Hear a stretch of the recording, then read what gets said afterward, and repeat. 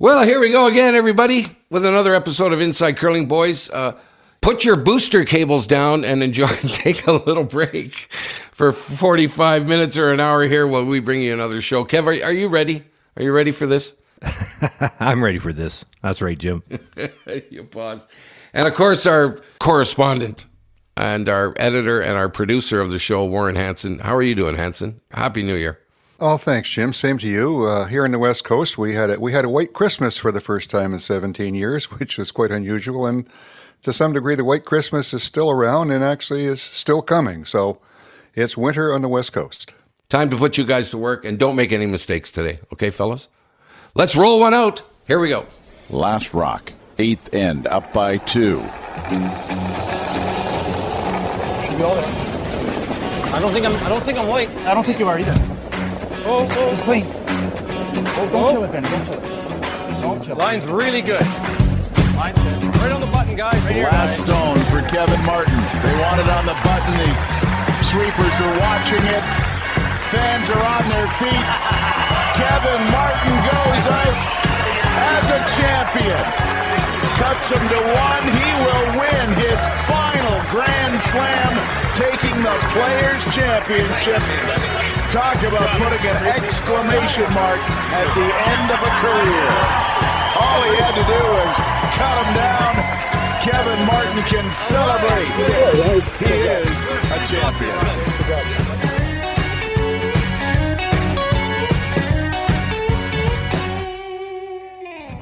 Well, boys, this is our first regular show of the 2022 season. Thanks, everyone, for tuning in. We had a great Christmas. We brought you a couple of updated shows. We'd like to thank all our sponsors, Sports Interaction, who brings you what's happening around the curling world. Nestle Boost is the sponsor of Mailbag, and we'd love to hear from you and with your emails. Coyote Tractor, the sponsor of Hot Rock Topics and Storytime, and we got a good one today, Kevin, about you and, yes, cats. And that's brought to you by Meridian.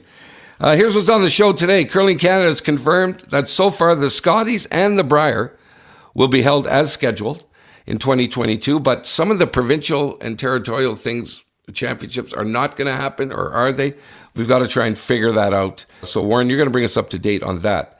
Also, the Canadian mixed doubles Olympic qualification was canceled, and Curling Canada, in consultation with the Canadian Olympic Committee and Own the Podium, are going to select a team to play in the Olympics. What do we think about that? We'll get the boys' opinion. Also, the question of will the Olympics really happen is still, everyone's asking that. And who knows? Who knows? Gary Bettman wants hockey to go into the Summer Olympics now. Maybe they could do it with curling. We're gonna figure that out. We've asked a Facebook group to weigh in on that, and we're going to discuss some of those. Kevin discovered an event that took place this week at the Hollywood Curling Club. As in Hollywood, California, Kev? Hollywood, LA? Yeah, absolutely. Yeah. All right. It's exciting times down there. It's called the Tournament of Rocks, and we're going to look at that. Hot Rock Topics, we discovered an interesting media release put out by the World Curling Federation on December 27th that has changed some of the things with regard to the 3 new proposed rule changes. We've been talking about those quite a bit. They were scheduled to be in the Worlds, I think. They were going to try it. But now some of that has changed. The mailbag, we're going to look into an email sent to us about an idea of a curling World Cup. In the house, Colleen Jones. I'll tell you what, you were pretty decorated, Kev, okay, as a curler. Colleen Jones, she might have you, Kev. She might have you. I mean, it's crazy what she's accomplished. Yes. And we've got her joining us today. And then, Kev, this story, you're gonna tell us again. I can't wait for that. Thanks, everyone, for your emails. They really do bring up a lot of interesting stuff. Warren combs through those. I get to look at them from time to time. If you want us to read your email, keep it short. Okay, don't write a book. InsideCurling@gmail.com. Okay, let's get to this, Warren. What's happening around the curling world? Scotties in Thunder Bay and the Brier in Lethbridge will continue as planned. They even announced that the format will go back to 16 teams versus the 18 from last year. But what's happening with the provincial playdowns now, Warren, considering COVID? We'll give you a rundown as best we can, and keep in mind this is changing by the minute, so what we're going to tell you today might change tomorrow. But at the moment, up in Kamloops, British Columbia, the Scotties and Brier Provincial is underway, and the same thing is taking place for the Alberta playdowns up in Grand Prairie, although there have been apparently 2 or 3 cases of COVID within the players there. We don't know whom. and we don't know how it's impacted, but it's all continuing. We look at Saskatchewan. Their Scotties is still scheduled to go January 5th to 9th, as far as we know. And the Brier Playdowns in Assiniboia, the women's in Assiniboia, the Brier Playdowns will go in Regina February 9th to 13th. The Manitoba Scotties is already done, and the Brier Playdown is set for Selkirk January 25th to 30. Northern Ontario has cancelled the Scotties Playdowns, but no word on how they will determine who's going to go to the event, which of course is in Thunder Bay, and the fate of the Brier Playdowns is unknown. Announcement of Ontario yesterday. The provincial Scotties was slated for Thornhill to start on the 5th, and it's been cancelled. The men's Brier Playdowns in Ontario are still scheduled for Port Elgin, starting February 9th. Quebec, New Brunswick, and PEI have cancelled their Scotties provincial, but not certain where things are sitting with the men and the Brier playoffs. Nova Scotia has completed the Scotties Playdowns, and the Brier playoff is still slated for the end of the month in Halifax, but that remains to be seen what's going to happen there. There are no notices otherwise at this point, so we've assumed that Playdowns are planning to go ahead as scheduled in Newfoundland and Labrador. None of it. The Scottish champion was declared because there was only one team entered, and the men's is unknown. Northwest Territories, Scotties is supposed to be happening this week. As far as we know, that's taking place. Don't know about the Brier and don't know about the Yukon. And as mentioned earlier, the Scotties and the Brier are still going ahead as planned, the Scotties in Thunder Bay and the Brier in Lethbridge. But who knows at this point what's going to happen? From my point of view, I would think with what's going on, their best bet would be to step back, probably take a look at the Calgary situation from last year, and virtually, I would think, take the same approach again, because what's going to happen here in the next 6 weeks is really unknown. I don't think we're going to see a big change in things, and to hold those events in places like Thunder Bay and Lethbridge is going to be practically impossible, I think, and particularly those are tough places to get into. To fly into both those cities is not easy, and with what's going on with the airlines and everything else, I think that would be their best bet. What do you think, Kevin? What do you think they should do? Yeah, that's a tough one. And you mentioned it last. Your best point, I think, was the flights. It's really tough right now for the airlines because of a lack of staff to be able to get the airplanes up and across the country and around from province to province. And when you're bringing in athletes from across the nation, it's going to be tough for the athletes to get there. So you're right. That's a huge, huge problem that potentially awaits. Without question. Before we move on, I should also mention in the United States, they have canceled the U.S. Nationals that were scheduled to go on this month. Both have been canceled. So that's an interesting decision from down there. Careful what you wish for, Warren, right? You've been outspoken about it might be time to change the national championships with these provincial qualifications that are necessary. Kevin, how are you going to have a national final if under this where provinces get in, if 2 or 3 of the provinces aren't there?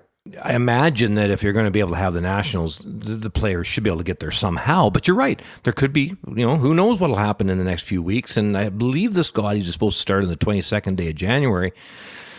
That's not very far down the road. And, so what will happen? And can people travel? And how are you going to get there? And crowd? And so many questions in such little time. Okay, let's talk Canadian mixed doubles. They were canceled. Okay, that's what we got to talk about. Because of COVID, Curling Canada, in consultation with the COC and Own the Podium, are going to select a team with Curling Canada.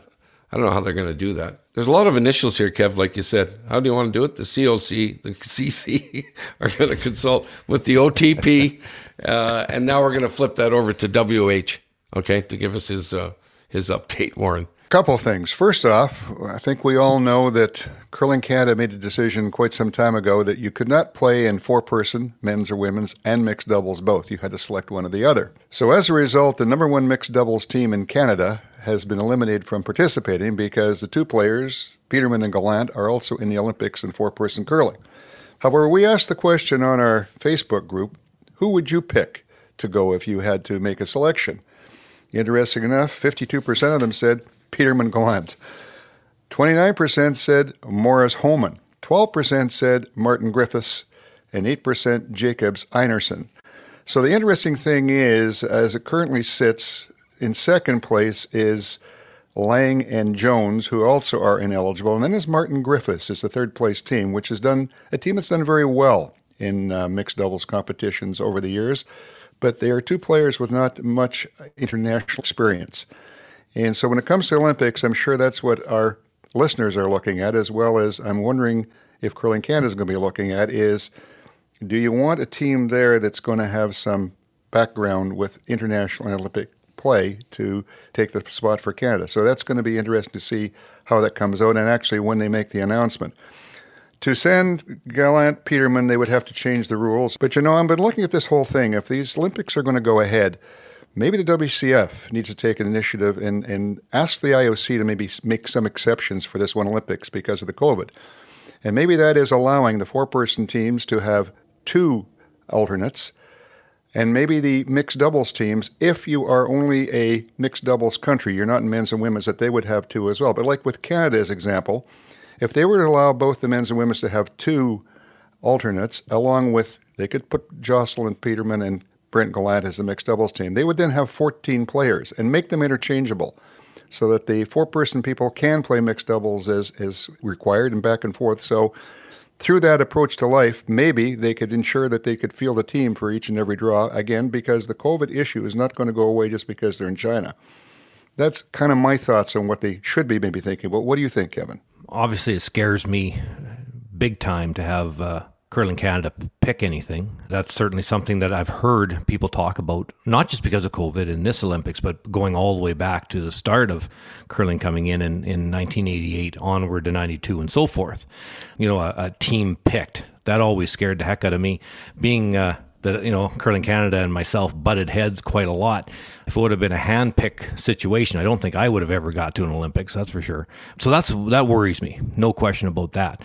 Now, as far as how do you pick the team? Well, I certainly like the idea of a 6-person team, and not just this year. I've been on Curling Canada to do that since the early 2000s, so 20 years. I've been bugging them to have a player who can play the front end, maybe even the 3rd position, and have a back end player, somebody who can definitely play the skip position in case somebody gets sick, like Mike Harris did in 1998.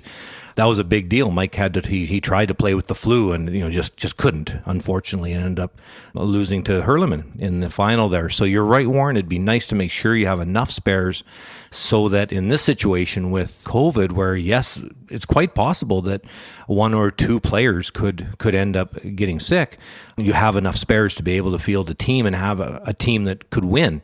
And keeping in mind and make sure that you can replace the Brad Gushue or Jennifer Jones, or in the case of mixed doubles, whoever they end up choosing. Now, who should they choose? Well, Jocelyn and Brett, they're there anyway, and they're ranked number 1. So to me, that's just a no-brainer that gives us our very best chance, us as Canadians, a chance to get on that podium. It gives us the very best chance we have. And that has to be in my opinion, has to be the purpose of the choice. How are we going to get on the podium? So that seems to be what I would do. John Morris and Rachel Holman, that's talked about a fair amount as well. Hard to argue with having Johnny Moe play mixed doubles because obviously very good at it.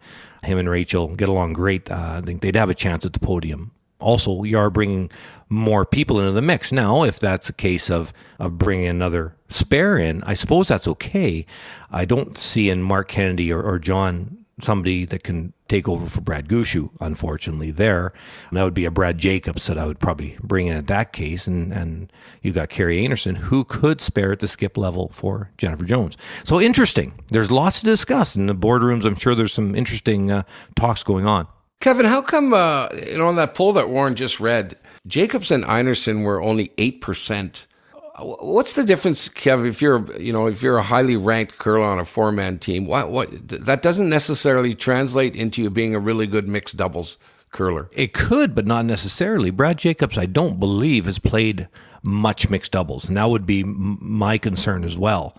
Mixed doubles is a different game, and him and Carrie, were going to try and play once Brad Gushue qualified for the Olympics.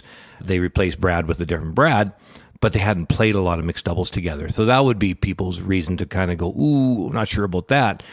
But to have Brad and Carrie go over as spares, as alternates, Brad Jacobs and Carrie going over as alternates, have Brett and Jocelyn be the main team. You got Lisa Weigel, who can play as well. So, and then you got Jocelyn and Brett. So it'd be a very, very strong Canadian contingent going over. It'd be hard to argue with the whole crew. Have Brett and Jocelyn play the mixed doubles. And then if they are tired, which is possible, you've got a great group of spares to be able to go in and play 1 game or something, maybe 2 games, give them a couple of days straight off to get their batteries charged. We polled 750 people. So this is real. These are big numbers. The question, Kevin, is will the Olympics really happen anyway? And our Facebook group, here's what they said. The question was, I think the Olympics should take place in 2023. 52% of the people agreed with that. Next one was, I think the Olympics will take place this year. 28%. I don't think the Olympics place as scheduled. That's 20%. And 8% said the Olympics will probably happen this year, but I don't think it should happen. Kev, what do you say to all that? What do you think? Should they cancel the Olympics, Kevin? Should they try and pull it off? Yeah, I definitely think the Olympics will happen. I believe it will. Now, unfortunately, it's really sad for the teams. They can't have family and friends over at the event. That hurts. But I do think the Olympics can happen. I think that it can. The trick for the athlete is to get there, get to Beijing. Because once you get there, I think it'll be a pretty closed group. The travel is going to be tricky, and I don't know. I haven't heard if maybe the whole team are going over in a charter, how they're doing it. I don't know the answer to that. Dick Pound was talking a couple of days ago now that it looks like the Olympics will happen as is. So, I'm with, I guess, the 28% that I'd like to see it go. People around the world who love sports like myself, it'd be so good to just get and be able to cheer on the athletes from all over the place.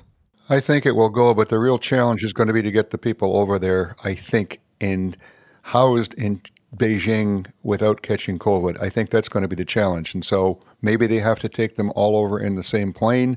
Maybe they got to quarantine for a few days somewhere here in Canada before they do that. But I think once they hit China, the way things will be dealt with there, the whole situation of COVID spreading or even existing within the athlete group, I think will be pretty well controlled. So it's going to be, I think, the matter of getting there and getting settled without any COVID taking place with the athletes is going to be the challenge. Yeah, I think a charter makes the most sense, no question.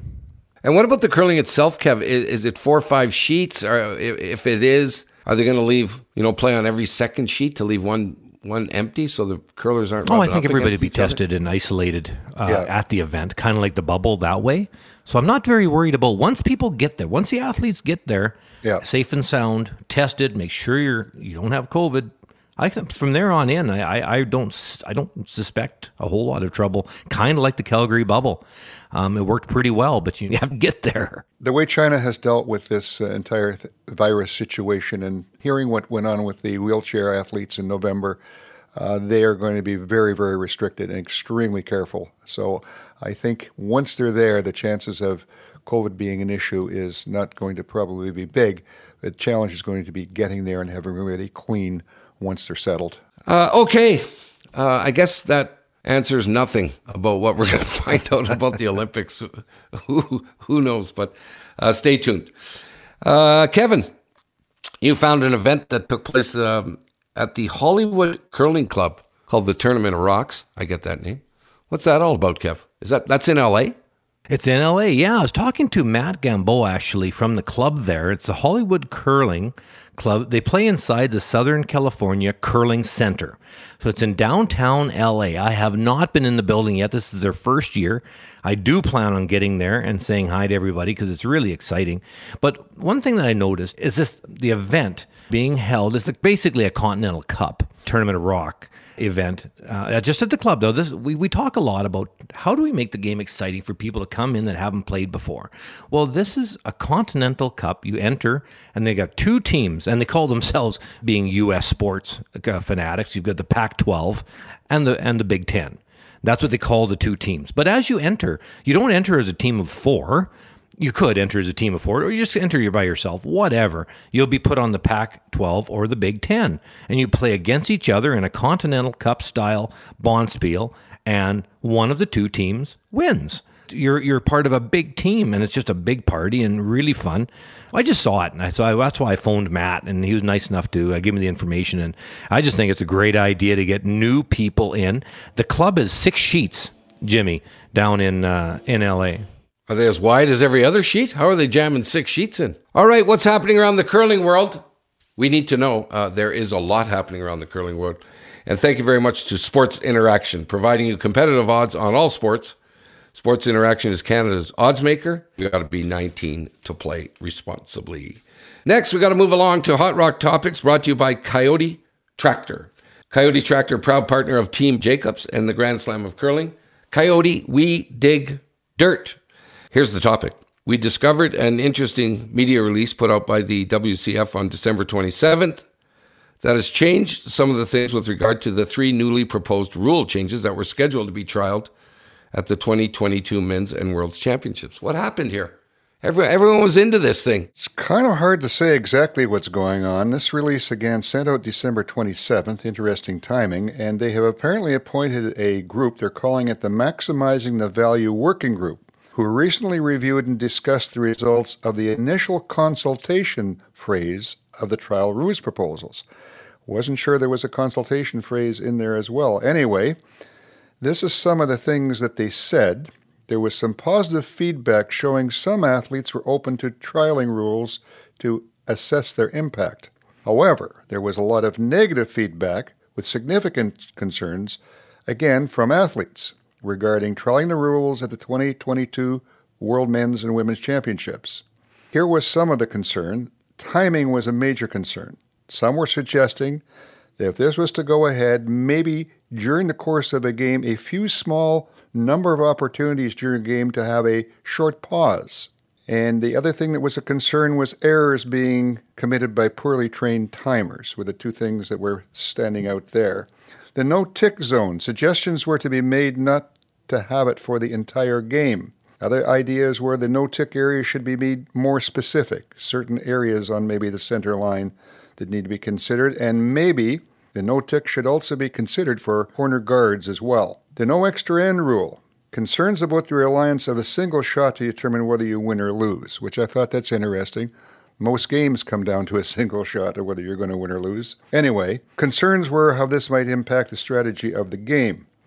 The result of this was as follows. The group will not consider using the no extra end rule at the World Men's and Women's in 2022, but will look for other events where this might be tested. And discussions will continue on how the other 2 rules could be trialed and will be concluded by the end of January. I might also add there was another 3 pages of frequently asked questions that they had received, and I think that's going to be a topic for review in one of our other shows because it was quite extensive. So, interesting to hear what Kevin has to say about that. I might also add that we have an interview that's going to be played, released on Saturday, I believe, a podcast with Dan and Erickson, who make some very interesting comments about these rules, well thought out.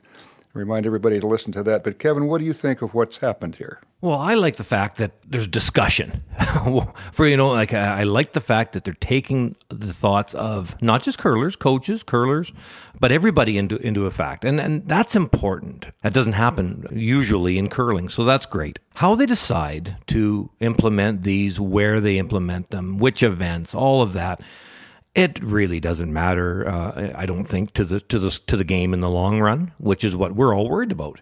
But I think that trying all of these different ideas is a really good idea. And now, should they be at the World Championships? Well, maybe some of them can, maybe some of them can't. Do you implement them all at one event? That's a worthy argument. Going, okay, if you're trying to check variables and check the effect of each individual rule, then maybe you don't put them all in at one time because then it may muddy the water a little bit too much. But taking the time to test each one, great. Should they be at the Worlds? Sure, they could be. You could try one or something at the Worlds and keep trying them at different events. And they're putting the timeline to next January, so great. I do like the fact that they're putting the words of the players in the equation, which is something new, which is great. Just try them. Just give it a whirl at the Worlds. Yeah, I mean, it's the same rules for everybody.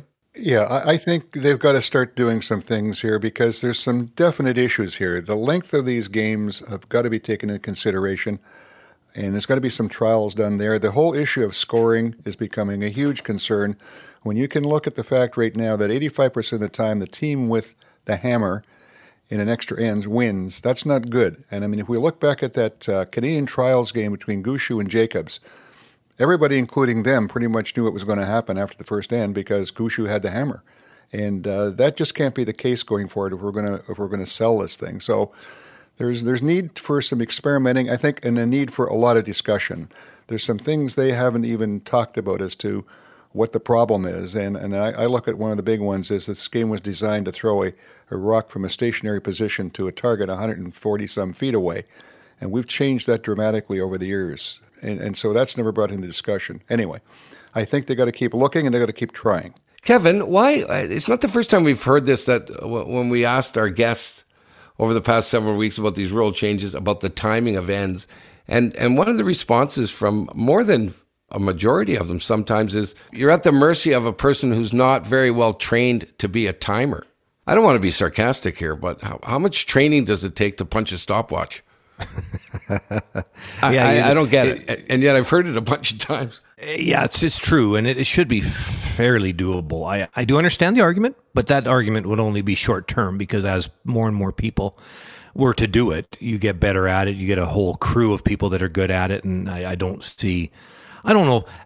There's always pushback whenever there's rule changes in sport. It doesn't matter if it's curling or whatever sport. And, I just think evolution of sport is very important. Some rules changes that you bring in, you think it's going to be great, and you try it, and it isn't great. It's terrible. Okay, well, just don't do those. but to try these things and find out that some, like thinking time, people were not happy when they went away from like 60 some minutes per game. I forget, so long ago, to a thinking time, which was much shorter. Oh boy, people were complaining like crazy. The first event that they tried that was in Calgary, and the first ladies draw, all the sheets ran at a time. Interesting. Yeah, it's again, they got to experiment and they got to try, and they got to try to continue to improve upon what we're doing and make the whole product more saleable. Curlers have to remember that we're not trying to sell the sport to curlers. We're trying to sell it to people who are looking from the outside. Thanks a lot to Coyote Tractor for sponsoring Hot Rock Topics. We got to move along right now to our mailbag segment, insidecurling@gmail.com. If you want to weigh in on anything at all, we'd love to hear from you. Mailbag is brought to you by Nestle Boost. Up your nutrition game with Boost. Convenient meal replacement drinks with a taste you're guaranteed to love. I'm a Boost user, by the way, because I need to slim down, boys. I got a baby.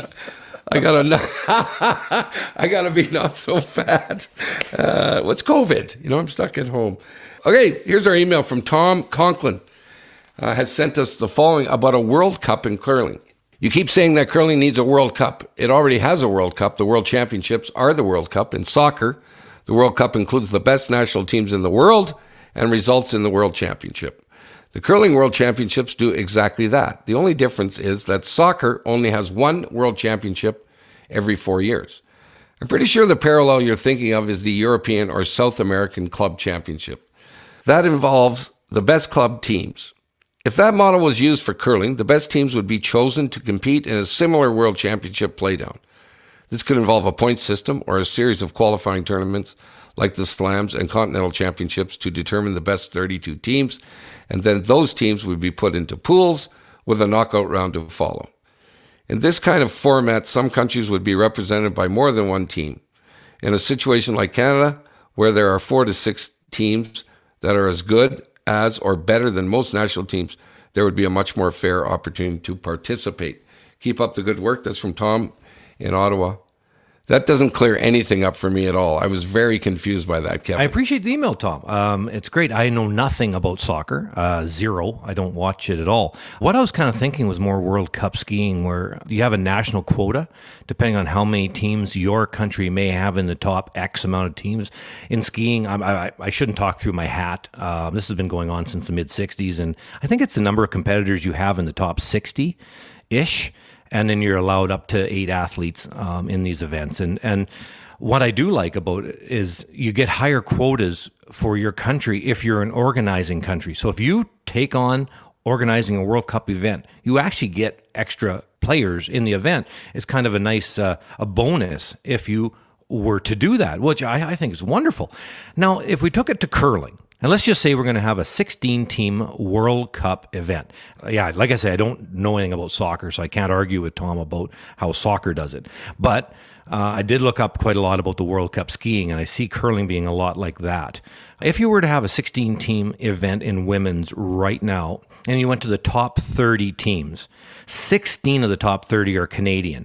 Then you got 2 Swiss, 3 South Korea, 2 Sweden, 1 Scotland, 2 Japan, 2 US, 1 Russia, 1 Germany. So the field of 16 would be I think you can only have 3 teams. That's what I would set, but whoever runs the World Cup can set it the way they want. You'd have 3 Canadian teams, Fleury, Jones, and Einarson. You'd have 3 South Korea teams, Eunjun Kim, Minji Kim, and Eunji Jim. You'd have 2 Swiss teams, Terenzoni and Shori. You'd have 2 Japan teams, Fujisawa and Yoshimura. You'd have 2 U.S., Peterson and Christensen. 2 Swedish teams, Hasselborg and Vrana. 1 Scottish, of course, Eve. 1 Russia, Elena Kovaleva. And 1 Germany, Jench. Now, that's 17 teams. So then the last ranked team in was Yoshimura, so she would be out. And that would be your 16-team field. A tremendous event, you guys. Now, I do like the idea of being able to throw a bone to the organizing committee and maybe let them have 1 extra team. So if a country like, it doesn't matter who, let's say the U.S. put on the event, and they have 2 teams in the top 30, they could bring in a 3rd team. And that would be a big reason for them to run an event. I think it's a wonderful idea. It is different than a Grand Slam. It's different than a World Championship. It's a World Cup. Right, and I think the key thing to mention, Tom, is that we're not suggesting the World Championships wouldn't continue. We're suggesting that 2 things would happen. There would be an annual World Championship in men's and women's and mixed doubles curling, but there would also be an annual World Cup Championship. And the World Cup Championship would be based on points that the teams would acquire throughout the year. So as an example, maybe we work it on the calendar year and it starts in January. And maybe when you get this thing finally up and running, it's not going to start with 6 events. Maybe it starts with 1, but you have 6 events that are qualifiers that would be played throughout the year, maybe later in the year, in the spring and early in the fall. And then you would have possibly the World Cup event championship in early January, where you'd have the teams that have acquired the greatest number of points through the entire season prior into the final World Cup championship. So that's what we're talking about. We're not talking about eliminating world championships. We're talking about creating a new avenue, which most other winter sports have done, and that's having a World Cup tour. Yeah, Tom, don't get mad at me because I said I was confused, okay? I'm not confused about you. I'm just confused. No, you're just confused normally. When you start to talk about a points system for people to qualify for something, I get all twitchy, okay? The PGA, Warren and Kevin, have got this FedEx Cup, and it's based on a point system. I hope it's not like that. I think the point system is not the way to go for any of this stuff, but that's just me, and I'm not Kevin or Warren. So there you go. Thank you very much, Tom. Mailbag is brought to you by Nestle Boost. We appreciate that very much.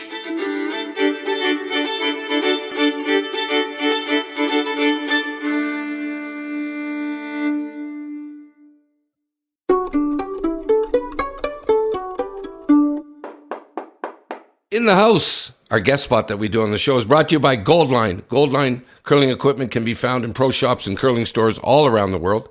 Plus, there are retail stores in Calgary, London, and Scarborough, and Mississauga. And there's 2 stores in Ottawa. Goldline can be found at every Grand Slam of Curling event and online anytime at goldlinecurling.com. Let me tell you about our guest, okay? How about this? 21 times she has appeared in her provincial championship. She won 16 titles, 6 Scotties that she's won, including an unprecedented 4 in a row.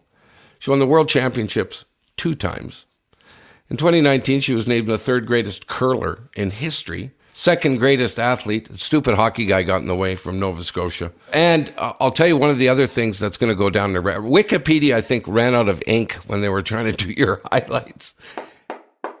There she is knocking at the door. Colleen Jones. How are you, Colleen? Let me in. Let me in. You're in. Nice to be here with you guys. How are you doing? I'm doing fine, thank you. How's everybody out there? Well, we're good. Of course, COVID is the topic du jour again, but Colleen, when you hear all these things that you've done, I know what goes through my mind. I'm going, this girl was really good. She was really, really good. When you hear it all, what do you think, Colleen, when you hear the exceptional record and career? It's funny, and I don't know if Kevin feels this way too, but you don't appreciate it when you're in it. When you're in it, you're just trying to keep getting better. You're trying to find new ways to win. You're trying to stay ahead of everybody.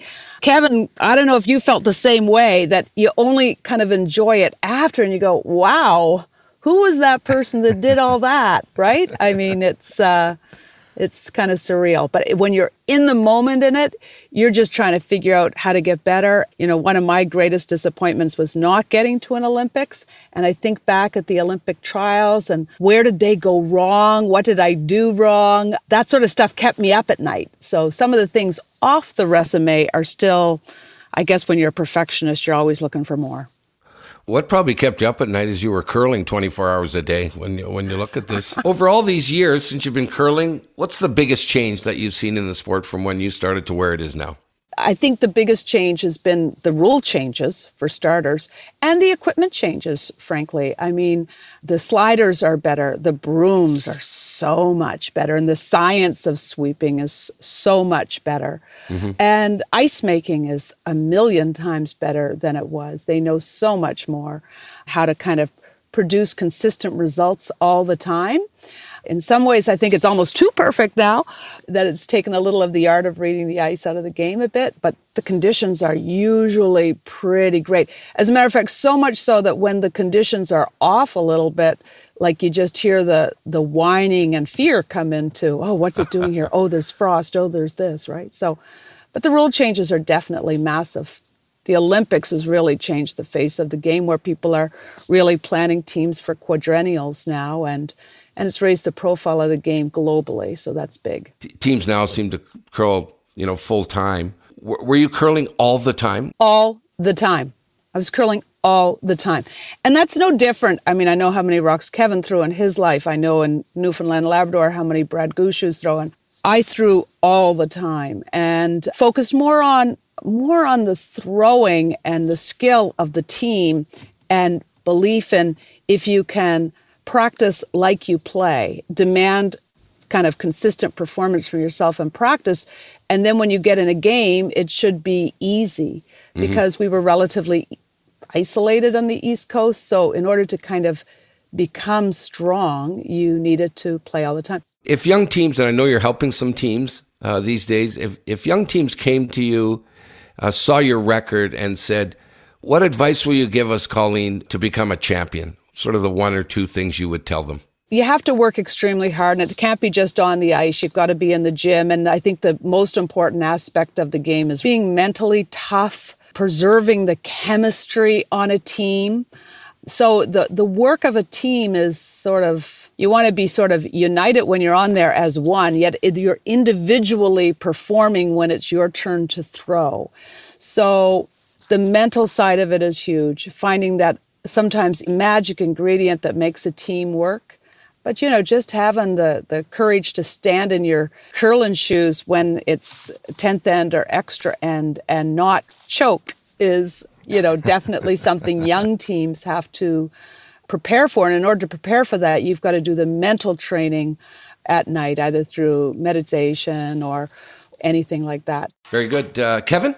Colleen, hey, thanks a lot for coming on. I sure appreciate you taking the time. One of the other big changes that I really wanted to talk to you about today was in regards to the growth of our wonderful sport worldwide. Mm-hmm. Back in the day, there might have been 2, 3 teams, maybe 4 at the most, of the teams at a world championship that could possibly have won the world championship. That's not the case anymore when it comes to women's or men's. So I guess from your side of things, you see a lot of the curling internationally. The reason for such incredible growth internationally and not just in Canada. I mean, the Olympics has fueled that because it puts more money into all of these different countries' programs. I guess there were worse things always having Canada in the final. But that kind of domination, it's a little like watching women's hockey where you're just waiting for it to be the Canada-US showdown. So seeing the growth in what we're seeing in Russia, Switzerland, who's always been a strong curling country, but now consistently performing well. Scotland's always been strong, of course. To see the growth in Asia, that's thanks to the Olympic Games, of course, because, again, that money that comes from having your sport as an Olympic, it helps to build the sport and make it stronger. You're going over to Beijing, correct? You'll be on the ground there? Yes, I am. I'll miss you. You won't be in the booth beside us.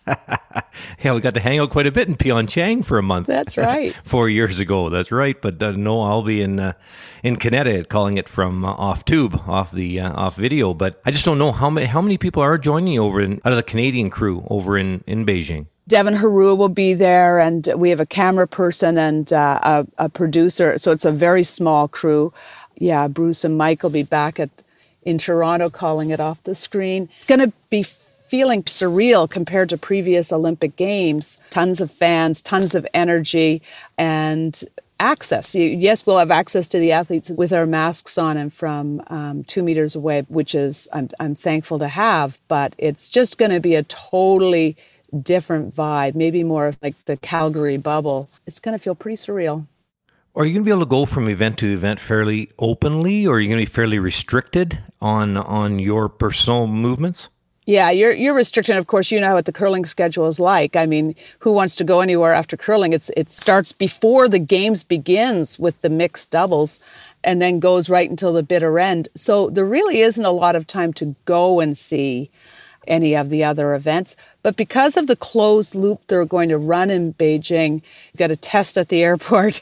You're tested twice before you get on the airplane. And then the closed loop means you literally go straight from the airport to your hotel, and then the next place you get on is a bus to get from the hotel to the venue. The venue back to hotel, back and forth, back and forth. So you won't see a lot. I was at the Beijing Games, the Summer Olympics, so really saw a lot of the city and got to the Great Wall and all of that. So I'm glad that I was able to have that experience during the Summer Games. Yes, so Colleen, let's go back in time a bit when you started. And it was way back in 1979 in Montreal in the old Mount Royal Arena. Oh, my God, yeah. We both were there. I was there as the coach of Lindsay Sparks' team. Yeah, she was my hero, actually, that team. That was the last McDonald Lassie. So you are a player who did play in the McDonald Lassie, played second for Penny Larocque. Yes. And this is the first time ever there was a playoff at the Scotties or the Brier. And at the end of that round robin, BC finished in first place 8-2. There's 5 of you tied in second place at 7-3. So you returned 20 more times after that by my records, and every other time you were the skip. Amazing career. But a big question I need to ask, and Kevin and I have talked about this many times, is how long do you keep playing, and what motivates you? And we discussed this as to our own feelings personally, having been competitive athletes, as to what point in time you kind of decide, I can't do this anymore. But you've had this long, long career. How have you kept yourself motivated through all these years to keep wanting to win and wanting to play? Well, I think what makes all great curlers great is the passion for the sport. So that passion, what gives away before the passion usually is the body. So if your body keeps going and you're like going, I can still do this, like a Glenn Howard, for example, and your passion's still there. I mean, I know we all get tired of life on the road. Really, I mean, I would still be playing if not for COVID, knowing that this year I was going to Beijing. That kind of canceled this year on every front, not just sort of trying to get to the Scotties. That dream's alive, people. But seniors was canceled too. You know, they took the 2020 rep because of not being able to play down. So I think it's mostly just, you know, the passion and love and the drive. And if I wasn't making shots, I wouldn't want to do it. And if the body didn't hold up, if the hips or knees, you know, the chronic kind of injuries that happen. Now we're seeing a lot of shoulder injuries for players, so that'll kind of stymie careers too. But it's so much like the game of golf in that you can stay pretty good, pretty sharp, so long as you're, you know, the body holds up and the passion still is around. So I guess I was blessed with a lot of energy to want to do that kind of thing. Like, you know, what else would I do with my time? So yeah, I think that the mental aspect has to be the really difficult one. I know from my own point of view, I always had the saying, when a half hour after I've lost it doesn't matter, then it really doesn't matter. And I think that's got to be true if it's not keeping you up at night. Let's talk about the Olympics again for a minute and Canada, and particularly in the mixed doubles side. Considering Canada's finding themselves in somewhat of a difficult position here. Have you got any ideas on what they should be looking at doing and who should be the team that maybe represents us? Yeah, well, it is a hot topic right now because come to having to choose a team. So it's sort of, I wouldn't want to be in their shoes of having to make the proposal of who, but I think there's some obvious things. And in a way, they boxed themselves into a bit of a corner right away, I mean, the Gallant and Peterson as the number one ranked team would make sort of logical sense. And I mean, you can't have world mixed doubles champs Mowat and Dodds able to play in mixed doubles as they are, and then they'll play in 4-person game. And we just saw it a lot at the last Olympics where there were several teams that played in both. And, you know, we've got Martin and Griffiths who are number 2, and I'm not sure if they'll sort of get an honest shake at this because their lack of experience, Olympic experience, might be their drawback when they present. I think how this goes is that Curling Canada presents it to both COC and Own the Podium. And they'll be looking at, okay, what have they done internationally? So Homan and Morris, I guess, looked like a logical choice as well. And then again, if it weren't for sort of saying 4-person teams can't play in the mixed doubles, I mean, you've got Gushue and Carrie Anderson as the defending Canadian champs. So how do you think outside the box in this situation? What do you guys think? Well, I believe they need to change the rules. I think you should be able to play them both, but Right. It's difficult to do that now. From what I know, this is pretty much going to be a Curling Canada decision. I don't think the other agencies will interfere, but they will have something to say about, is this the best choice to medal? Peterman and Gallant, and they maybe have to make some other changes and adjustments to be able to make sure that can happen. But they have proven themselves to be the best over 4 years, and it may be difficult to change these rules in midstream, but it seems from the surveys we have done as well that that's what the curling public feels should happen as well. I think like 53% think that's what should happen. And it's sort of an arbitrary rule as well. You know, Canada has.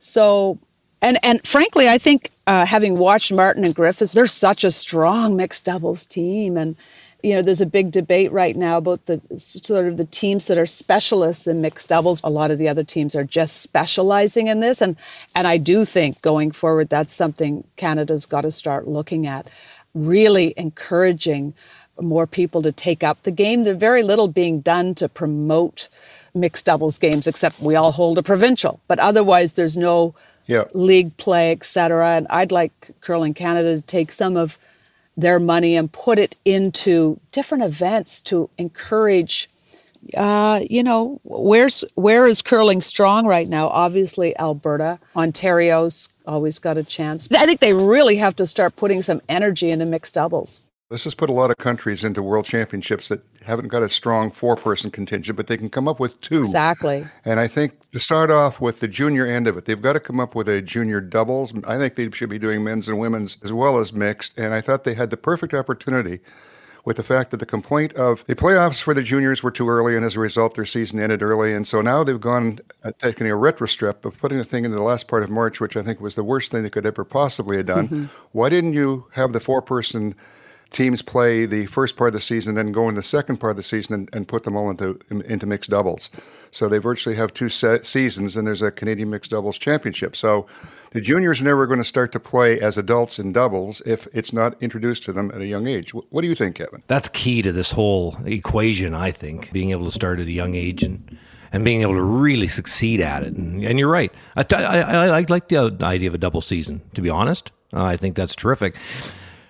Colleen, before we let you go, I really want to ask you one thing. This is something I've been bugging Curling Canada about, for 20 years. And this might be a good time to be able to implement it, and that's having a 6-person team go to the Olympic Games.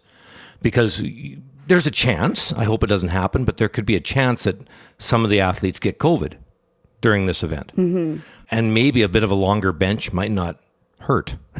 And maybe have a 6-person team, a front-end player and maybe a back-end player. Or if you have a Mark Kennedy available, maybe you just bring a second skip and a player. But your thoughts on that? Because I felt that forever since I first got involved in the Canadian program with the Olympics. And if this is our new normal, a longer bench right now is common sense. I think the problem, Kevin, lies during the regular season because everybody wants to play. Nobody wants to be the person behind the glass watching. And how do you kind of start saying, okay, we are going to rotate players? Omicron certainly is that old expression that if you keep doing the same things you've always done, you'll keep getting what you'll always get. You've got to kind of accept that change is here and what opportunity is there. Certainly, you know the cost of traveling with a team, 2 spiels. You start bringing a 5-person team into that, it adds to the cost. Well, I was never thinking of actually taking these people to normal bonspiels and stuff. I'm worried about the Olympics, maybe Worlds, but for sure the Olympics. Even let's look at the Scotties. January 28th, they begin in Thunder Bay. Because the fear is if a team goes down, it just wreaks havoc with the entire schedule. Or some teams get a free win because one team can't play. I think you're probably right, Kevin. Maybe they're not going to look at a 6-person squad, but they'll start looking at a 5-person squad a little more seriously. You mean in the game throughout? In the game throughout. I wouldn't want to share my sponsorship money that much. There's not a chance I would do that. Get more money. There's not a chance. You can't have your cake and eat it too, though, right? No, I mean, you like have to my start cake and eat thinking. it too. Well, we all do. But what's for the greater good? Always making sure you can reasonably field a team. Well, yeah, but that's my concern at the Olympic Games. Like when it's a regular tour event, you start on, say, Wednesday or Tuesday at the earliest, but Wednesday and go to Sunday. That's pretty controllable. But when you're talking about Olympic Games, you might fly out, January 27th, or depending on where you are in the world, and you're not finished curling until sometime the 21st, 22nd of February. Mm-hmm. It's a long You're talking run. a substantial long time to get sick. And it only happens once every 4 years is the other issue. I think if you're going to introduce a 5-person team, it's got to be sort of, and I think exactly what you just said, the reason why people don't travel with 5-people team is it's the share of the prize money and it's the sponsorship money and all that sort of stuff. I don't know what the greater good is here. We're going to have a great discussion about it here soon. Yeah. Colleen, before you go, from time to time on our show, we'll get emails or people weighing in the topic of kind of losing curlers. There's a gap between sort of high school and early college, and that a lot of curlers back away, and it's harming the growth, and it's harming to try and attract young curlers to the game. I guess everyone says we lose them. And then when they try and come back, they've missed a bunch of curling. What are your thoughts on that? Do you agree with some of that? We're seeing it probably right across the country. COVID has not helped the situation with all the different cancellations of all these teams that have sort of worked hard to try to catch up to the tier 1 teams and are doing the work. And then, now for the second year in a row to have provincials canceled. It's discouraging for young teams. But one of the hardest things, it's that the gap between how the big teams are funded, how do you catch up to the great players? They're not able to hang on because how do you compete with the budgets of a Jennifer Jones or a Kevin Cooey or Brad Gushue, and it's really hard. And I think there's a lot to be said for sort of if you watch the progression of a Brad Gushue or a Brad Jacobs. They got out of Northern Ontario and Newfoundland and Labrador, and they consistently got to go back to the Brier a couple of times and play against the Kevin Martins, and they became great. And now they're in all the Grand Slams, so they get to stay great. I don't know if that's answering your question or not, but something's got to be done from Canadian Curling Association with funds. Create almost regional training centers so that people have access, not just in Calgary. And I know Connie Laliberty in Manitoba has done a fabulous job there, but I think it's a necessity that they have to pay attention to the grassroots of the game across this country. The pockets of where curling has always traditionally been strong is small towns across the country. And they've got to keep giving those kids the dream to be the next Kevin Martin and give them the hope.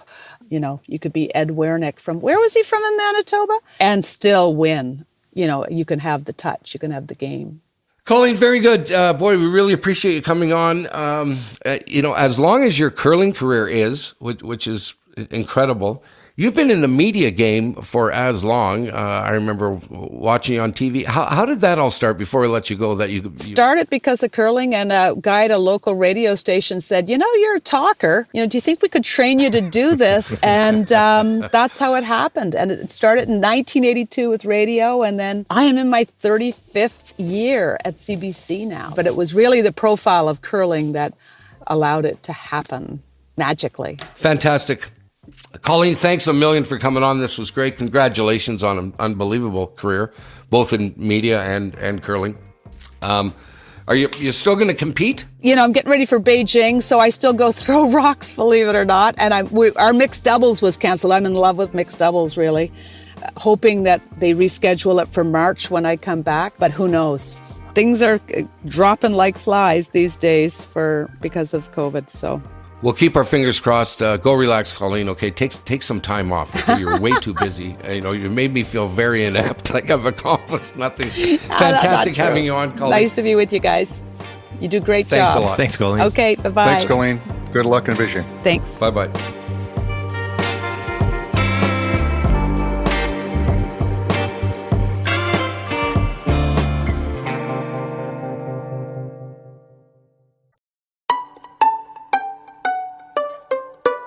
Storytime is brought to you by Meridian Manufacturing, your industrial and on-farm storage and handling partners, and proud sponsor of the Grand Slam of Curling.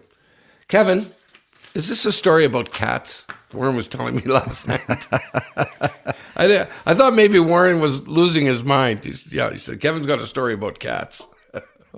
Well, I don't know if it's a story about cats, but you know what? We want to stay on the Olympic theme, talking about everything to do with Olympics these days, and so we're going to turn the time back to Vancouver, going to the 2010 Olympics, and of course the trials was in December as per normal, and you go through Christmas, and then you try to ramp it up, and early in January, at least for the Vancouver Olympics, we had an orientation where we were heading out as a team to Vancouver.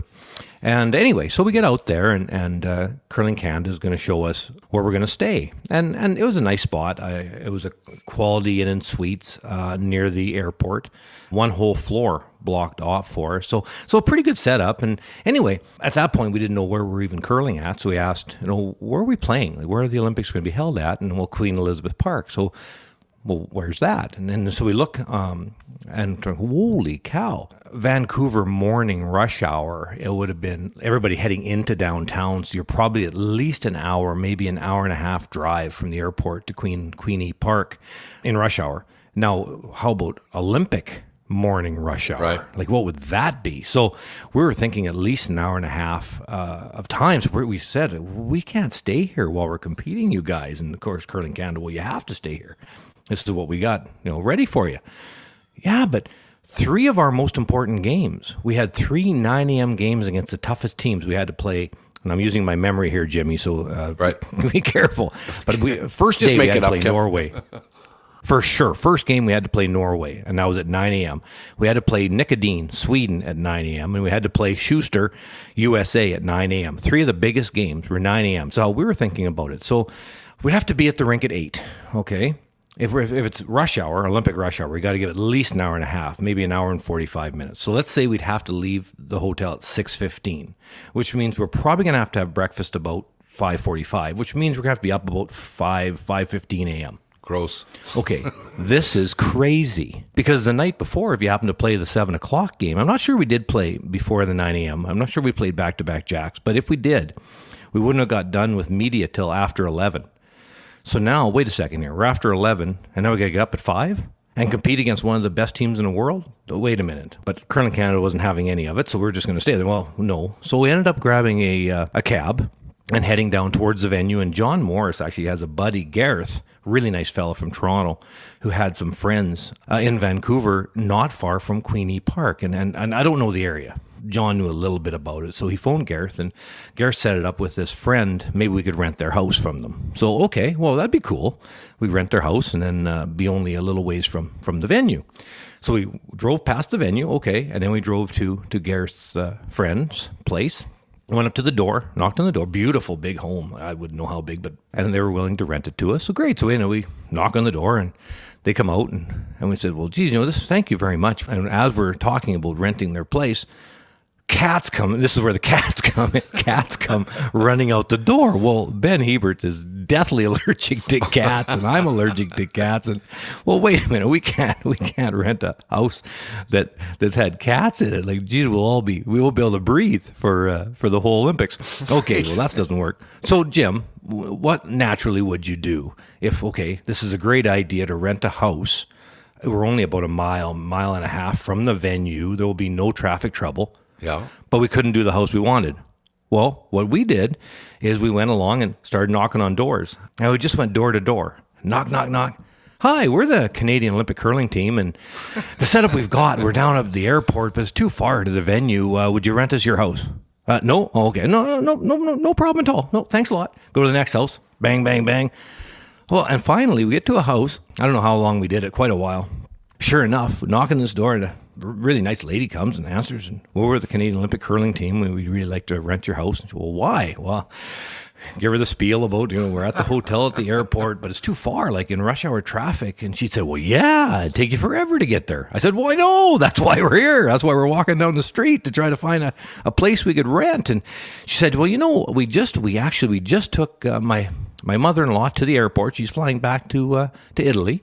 They had a condo downtown, and they had this big house on this street not far from the venue. She said, well, no problem. We can move someplace for most of February if you need to rent it, and we'll have our housekeeper and chef stay with you. Oh, wow. Her name was Cherry. So this is a bonanza. So we ended up renting the house from these really, really super nice people. It's a great big place, I don't know, around 8,000 square feet, I think. And so all of us stayed. There's a contingent. Jimmy Waite was with us, and of course, Jules and Adam Enright, our fifth. And I think even Anil, our photographer, was with us too. So the whole crew of us stayed in this house, and we had our own rooms. And you wake up in the morning, and we'd have a breakfast sitting there, of course, and Cherry would make this great breakfast. And if we had to play the 9 a.m. game, we'd leave at like 7:55. Oh, beautiful. Because we were only like a minute from the rink.